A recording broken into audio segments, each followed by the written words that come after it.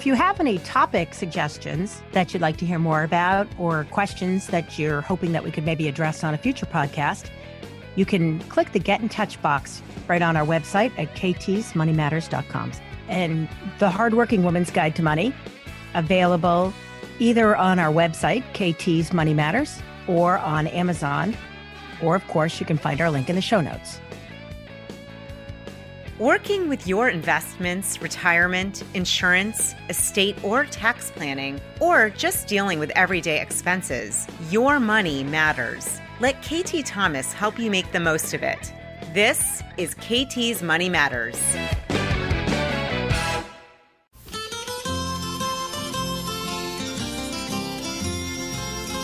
Hey there and welcome back. This is KT from KT's Money Matters, coming to you with your tips and quips and ideas about making money, spending money, growing money, investing money, saving money. And today we're going to talk about investing money. And so for those of you out there that love a little stock action, and you guys know who you are, we're going to talk a little bit about, well, we're going to go back to an idea that we talked about in 2019, actually on show number 89. We talked about unicorns coming to the market and what that actually means. So we're going to go back to this after the break and give us an update.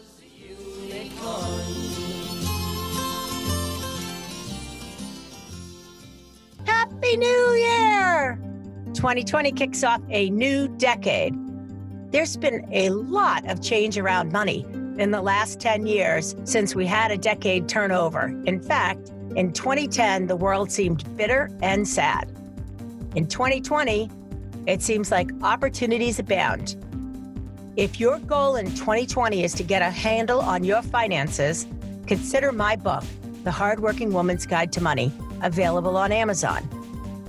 Buy it for yourself or for any woman in your life that you love, that you hope will be able to get some inspiration to take control of their finances and force their own future. Hey, thanks and welcome back. So 2019 was a big year for unicorns coming to the market. And unicorns are great big companies in the private sector that are going to try to become publicly traded companies. And you can always tell when the market seems like it's a little frothy because there's a lot of action in companies coming to the public. And there's also a lot of risk. So you have companies that, frankly, have no publicly traded track record, that they have maybe some interesting and strange ideas for how they do accounting. They've never had to manage the company toward producing earnings reports on a regular and ongoing basis. And so what they really are is they're like the rookies. So now think about it like, well, I don't know. I'm a fan of the New England Patriots. I'm sorry about this, guys, but I've lived in New England my whole life. Imagine if Belichick, because we just finished the 2019 season and it was a little sad for us here back home, but that's all right. Imagine he fires everybody and he goes out and he hires a bunch of first-year rookies and he decides to build a new team of all rookies. Now, they have some experience, but frankly, they've never played in this kind of environment. And he's going to try to figure out which ones are going to make it and which ones are going to fail. Well, that's kind of what you're doing when you try to buy IPOs. You're trying to pick the wheat from the chaff, as the saying goes, winners over losers, except that you can't really see everything. So what I thought I'd do is go back a little bit to 2019 and talk about what actually happened. So there were some really interesting IPOs last year: Pinterest and Lyft, Uber, Beyond Meat, and Slack. So Slack's ticker symbol was work. And then, of course, there was WeWork that didn't work at all. And I mean that because these were the companies that were going to come public. And at the very last minute, the WeWork offering fell apart in a magnificent way in front of everybody. However, the only one of these IPOs that's made any money for investors so far is Beyond Meat. This is the meat alternative company that can make Burger King's burger taste like a burger. Or is it McDonald's? Or does it really matter? This idea of manufactured plant-based meat substitutes. So I don't know, it used to be that if you were going to have a meat substitute, you had like a black bean burger, but now you can get a burger that tastes like a burger, but isn't really a burger. And I've been wondering for a while, what exactly is a burger that's not a burger? And how do they make it taste like greasy food? But that's another thought. But anyway, the only one that made any money last year was Beyond Meat. All the others had a lot of problem performing. And the number one reason why is that none of them actually make a profit. More importantly, there didn't seem to be a clear pathway to profitability. Now we can add companies like Grubhub. If we think about, Grubhub, Uber, and Lyft, they service a lot of people. They branch out. They do a lot of other things, but they actually lose money every single time they have a transaction. People talk about bubbles in the economy and how there's no real bubble. But one of the things that ultra low interest rates have done in the last 10 years is they've created lots of money in the private sector to be invested in these startup companies that are losing money all of the time, under the idea that they'd get so many people in that eventually they'd become profitable and it would be amazing, except that that's not really happening. So 10 years goes by, these companies are really big, they're really broad. I mean, think about Uber, plays all around the world. But the reality is they don't make money. They lose money for every ride. And they have no path that they'll get out of losing money all the time. Their whole goal is maybe lose less. Now, as an investor, I got to tell you, it's not that I don't think about the future. It's that I'm only willing to lose money for so long before I expect it to actually make money or I need to go. See, I think that the real risk reward of companies that don't make any money happen in the private sector, meaning that you get these rich people or institutions that have this money to play in this area, that if they lose their money, they're losing their money, and that is just the way it goes. They make big bets, some win, some lose, and they don't care. Every once in a while, they hit something that's really great, and they make a truckload of money, and that's how they do it. But by the time it gets to the stock market and it becomes a publicly traded investment, I personally believe it should be held to a higher standard. We saw this trend in the late 90s where companies could decide that they were going to raise capital. They would do initial public offering. They wouldn't have any products, any services, never made any money, and they would just call themselves something.com and people would want to go buy them. Many of the most famous ones were like pets.com, where the Muppet was really cute, but the product didn't work.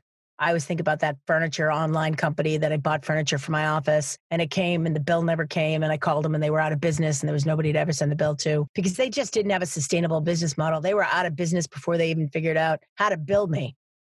It was like crazy. And so when companies are coming to market to become publicly traded companies, one of the things that they should have is a clear path for how they will make money, either now or in the very short future, 2 to 5 years. If they can't show you how they're going to get there, this is a company that probably shouldn't be in the public market because they don't have a sustainable path to profitability. 2019 proved to be the year that investors punished the unprepared. Many of these companies are down 30 or 40% from their initial public offering, never mind their high. Now, will they come back? They might.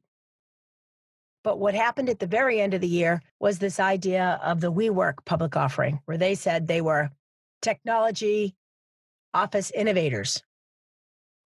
But really what they were was workspace sharing sites, which, by the way, is not technology. When the initial documents came out, people started figuring out that the shares that they were going to get weren't going to be enough to do anything, that the CEO had stacked the deck to pay for himself, to ensure that he couldn't be forced out, to ensure that he would get the lion's share and the controlling interest of everything, to basically set himself up financially, to lock his friends and family board members in forever. All of these things are against what we think about as the tenets of a publicly traded company. So eventually what happened was people figured out there wasn't any real way that this company was going to make money. The valuation was bogus. This involved a private equity fund out of Japan called SoftBank that had been touting along this company and how great it was and lending the company money and investing in the company stock. And at some point, they had to just keep pushing this, trying to get it to the finish line, where they were going to dump it on consumers, regular shareholders. We used to call this pump and dump. They pump up the value of something, it goes public, people buy it, and then the stock falls out from underneath it. This one never got to the market. And it never got to the market because it was such a gross exaggeration of how bad could be that no one could get their arms around it and justify it. What do I think this means for 2020?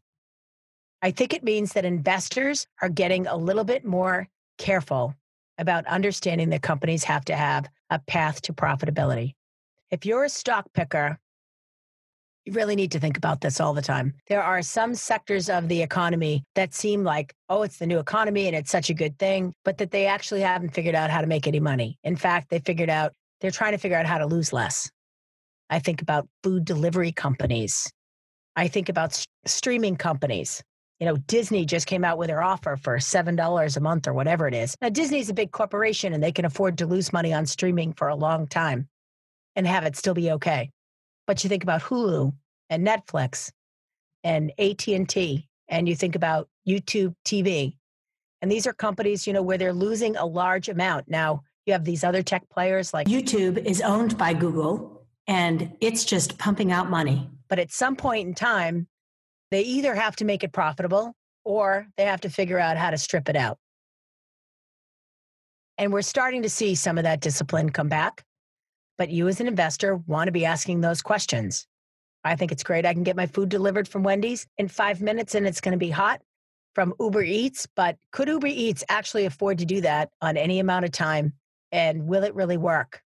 I think what we're going to see in the next year as consumers is prices going up on things like food delivery and streaming services, as well as ride sharing. Why? Because if they can't figure out how to satisfy shareholders, the board's going to add a CEO who can. And one of those things is going to mean higher prices for consumers.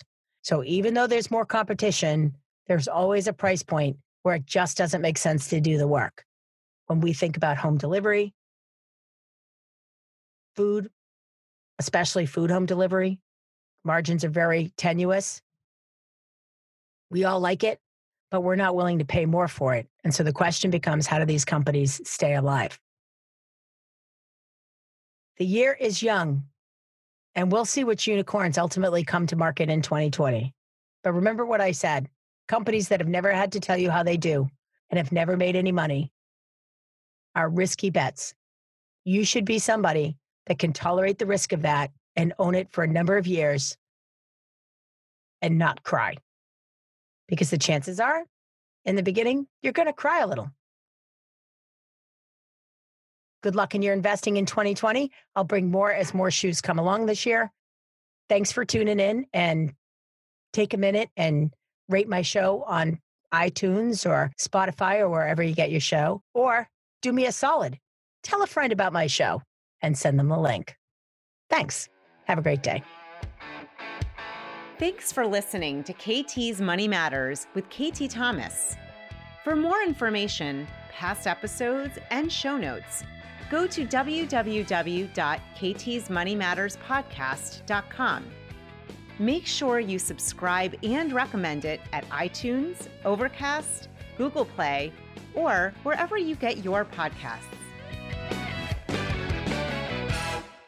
This podcast is part of the C-Suite Radio Network, turning the volume up on business. This podcast is a part of the C-Suite Radio Network. For more top business podcasts, visit c-suiteradio.com.